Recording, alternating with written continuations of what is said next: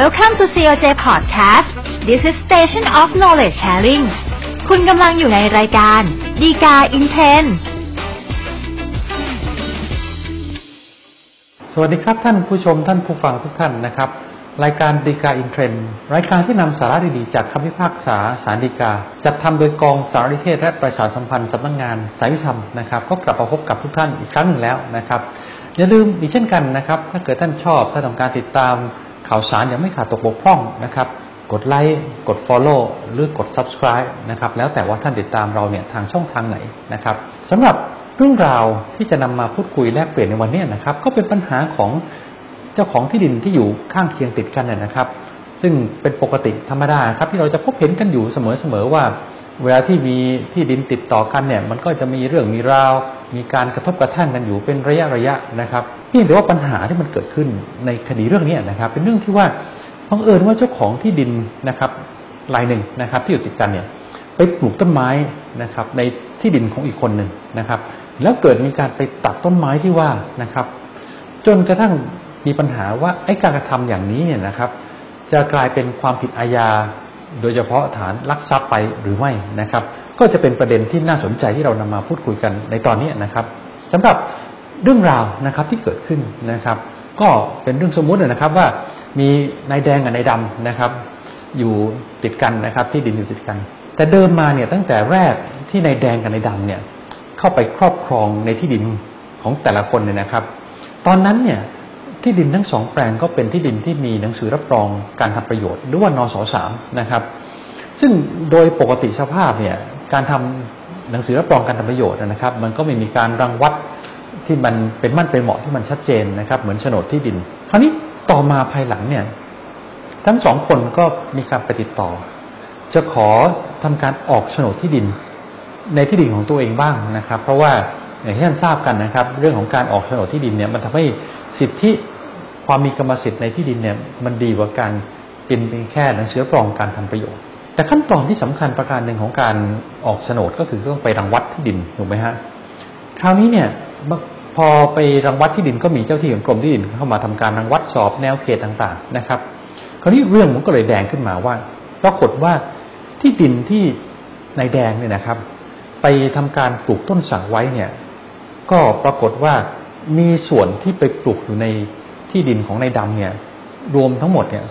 294ต้นนะครับก็คิดเป็นพื้นที่เนี่ยประมาณถึง2ไร่เศษด้วยกันนะครับก็เลยเป็นจุดที่ชนวนทำให้เกิดปัญหาขึ้นมานะครับเพราะนายดำรู้ว่าที่ดิน2ไร่เศษตรงเนี้ยจริงๆมันเป็นที่ดินอยู่ในเขตของตัวเองถูกไหมฮะก็ต้องการจะใช้ประโยชน์ละไม่อยากจะเอาต้นสักไว้แต่ว่าต้องการที่จะเอามาใช้ปลูกอ้อยแทนนะครับนายดำเนี่ยก็เลยบอกให้นายแดงเนี่ยมาตัดแล้วก็รื้อถอนต้นสักออกไปนะครับนายแดงก็ไม่ยอมออกไปจนนายดำก็ให้ทนายความมีหนังสือบอกกล่าวทวงถามไปว่าให้นายแดงเนี่ยทำการตัดรื้อถอนต้นสักที่ว่า294ต้นเนี่ยออกไปจากพื้นที่2ไร่เศษที่ว่าเนี่ยนะครับแดงก็ยังไม่ยอมมาตัดไอ้ต้นสักนี้ไปสักทีหนึ่งจนตอนหลังเนี่ยนายดำก็เลยให้คนเนี่ยไปตัดต้นไม้เนี่ยบางส่วนพอแดงรู้เข้าก็มีการไปแจ้งความร้องทุกข์ที่สถานีตำรวจเจ้าพนักงานตำรวจก็เรียกทั้งสองคนเนี่ยครับไปเจรจาพูดคุยกันก็มีการทำบันทึกประจำวันไว้ที่สถานีตำรวจด้วยนะครับว่าเอาละไอ้ที่ดินผืนเนี้ย2ไร่เศษรวมถึงต้นสักที่มันอยู่เนี่ยมันมีปัญหากระทบกระทั่งกันอยู่แล้วก็มีความไม่แน่นอนนะครับก็ทั้งสองคนเนี่ยตกลงที่จะไปใช้สิทธิทางศาลก็พูดง่ายๆคือไปฟ้องร้องดำเนินคดีแหละครับแล้วก็ถ้าเกิดคำพิพากษาของศาลเนี่ยตัดสินว่าอย่างไรก็แล้วแต่ทั้งสองคนก็จะปฏิบัติตามผลของคำพิพากษานะครับแต่ปรากฏว่าหลังจากทำบันทึกประจำวันที่ว่าเนี่ยเพียงแค่สัปดาห์เศษๆเท่านั้นเองนะครับก็ปรากฏว่านายดำเนี่ยก็ให้คนไปตัดต้นสักที่ว่าเนี่ยออกหมดเลยทั้ง294ต้นนะครับพอตัดเสร็จเรียบร้อยแล้วเนี่ยบางส่วนก็เอาไปไว้ที่บ้านตัวเองบางส่วนก็เอาไปให้คนแปรรูปนะครับก็เลยเป็นปัญหาขึ้นมาสิครับทีนี้ก็มีเรื่องไปแจ้งความร้องทุกข์ดำเนินคดีอาญาจนกระทั่งพนักงานอัยการเนี่ยส่งฟ้องกันถึงที่ศาลเป็นความผิดข้อหาลักทรัพย์นะครับก็เลยเป็นเหตุที่มาของคดีเรื่องนี้นะครับสำหรับประเด็นแรกเรื่องของ ไอ้ต้นไม้สักที่ว่า294ต้นที่ว่านะครับตามข้อเท็จจริงที่ปรากฏในสำนวนนะครับมันก็มีข้อเท็จจริงที่ค่อนข้างจะรับกันแล้วก็บ่งบอกชัดเจนนะครับว่าไอ้ต้นสักที่ว่า294ต้นที่ว่าเนี่ยเป็นต้นสักที่นายแดงปลูกไว้นะครับเพียงแต่มาอยู่ในเขตพื้นที่2 ไร่ที่รังวัดแล้วอยู่ในพื้นที่ของนายดำนั่นเองงั้นเท่ากับว่านายดำก็รู้อยู่ครับว่าไอ้ต้นสักที่ว่าเนี่ยมันเป็นต้นสักที่นายแดงมาปลูกเหตุผลสำคัญประการหนึ่งก็คือว่าตัวนายดำเองเนี่ยก็ยังเป็นคนส่งหนังสือบอกกล่าวไปให้นายแดงด้วยซ้ำไปว่าไอ้ต้นสัก294ต้นที่ว่าเนี่ยมันอยู่ในพื้นที่ของผมนะเพราะฉะนั้นคุณช่วยตัดช่วยรื้อถอนออกไปจากพื้นที่2 ไร่เศษที่ว่าหน่อยผมจะได้เอามาทำไร่อ้อยที่ว่านะครับนั้นเท่ากับว่านายดำก็รู้อยู่ถูกไหมครับว่าต้นสัก294ต้นที่ว่าเนี่ยเป็นต้นสักที่นายแดงมาปลูกนะครับเพราะฉะนั้นพอการที่นายดำมาตัดต้นสักที่ว่านะครับแล้วก็เคลื่อนย้ายออกไปนะครับส่วนหนึ่งก็เอาไปไว้ที่บ้านตัวเองส่วนหนึ่งก็เอาไปแปรรูปตรงนี้แหละครับที่ทำให้เกิดปัญหาขึ้นมานะครับเพราะว่า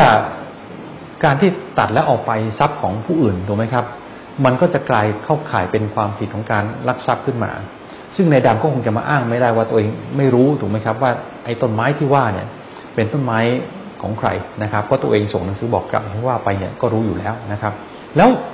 การที่ถ้าเกิดบอกว่าถ้าตัดไว้เพียงแค่จะใช้พื้นที่เพื่อทำการปลูกอ้อยอย่างที่ว่าเนี่ยสิ่งที่นายดำสามารถทำได้ประการหนึ่งเอาละก็ตัดไว้แล้วก็เอาไปไว้ในเขตพื้นที่นายแดงที่อยู่ติดกันก็ยังได้ถูกไหมฮะเพื่อที่จะเคลียร์พื้นที่ไอ้2 ไร่เศษที่ว่าเนี่ยแล้วตัวเองจะได้ทำไร่ได้มันก็คงจบแค่นั้นถูกไหมฮะแต่ปรากฏว่าดำตัดแล้วเนี่ยไม่ได้เอาไปไว้แค่พื้นที่นายแดงข้างเคียงที่อยู่ติดกันแต่ดันขนไปไว้ที่บ้านตัวเองแล้วก็เอาไปแปรรูปส่วนหนึ่งไอ้ตรงนี้แหละครับที่ทำให้กลายเป็นว่ามันเป็นการเหมือนเอาทรัพย์ของผู้อื่นเนี่ยไปแสวงหาประโยชน์ซึ่งไอ้ประโยชน์ที่ว่าเนี่ยพอมันไม่ทรัพย์ของตัวเองแล้วมีถึงขนาดเอาไปแปรรูปไปซ้ำไปเนี่ยมันก็กลายเป็นการแสวงหาประโยชน์ที่มิชอบขึ้นมานะครับมันก็เลยเข้าข่ายลักษณะของการกระทำความผิดฐาน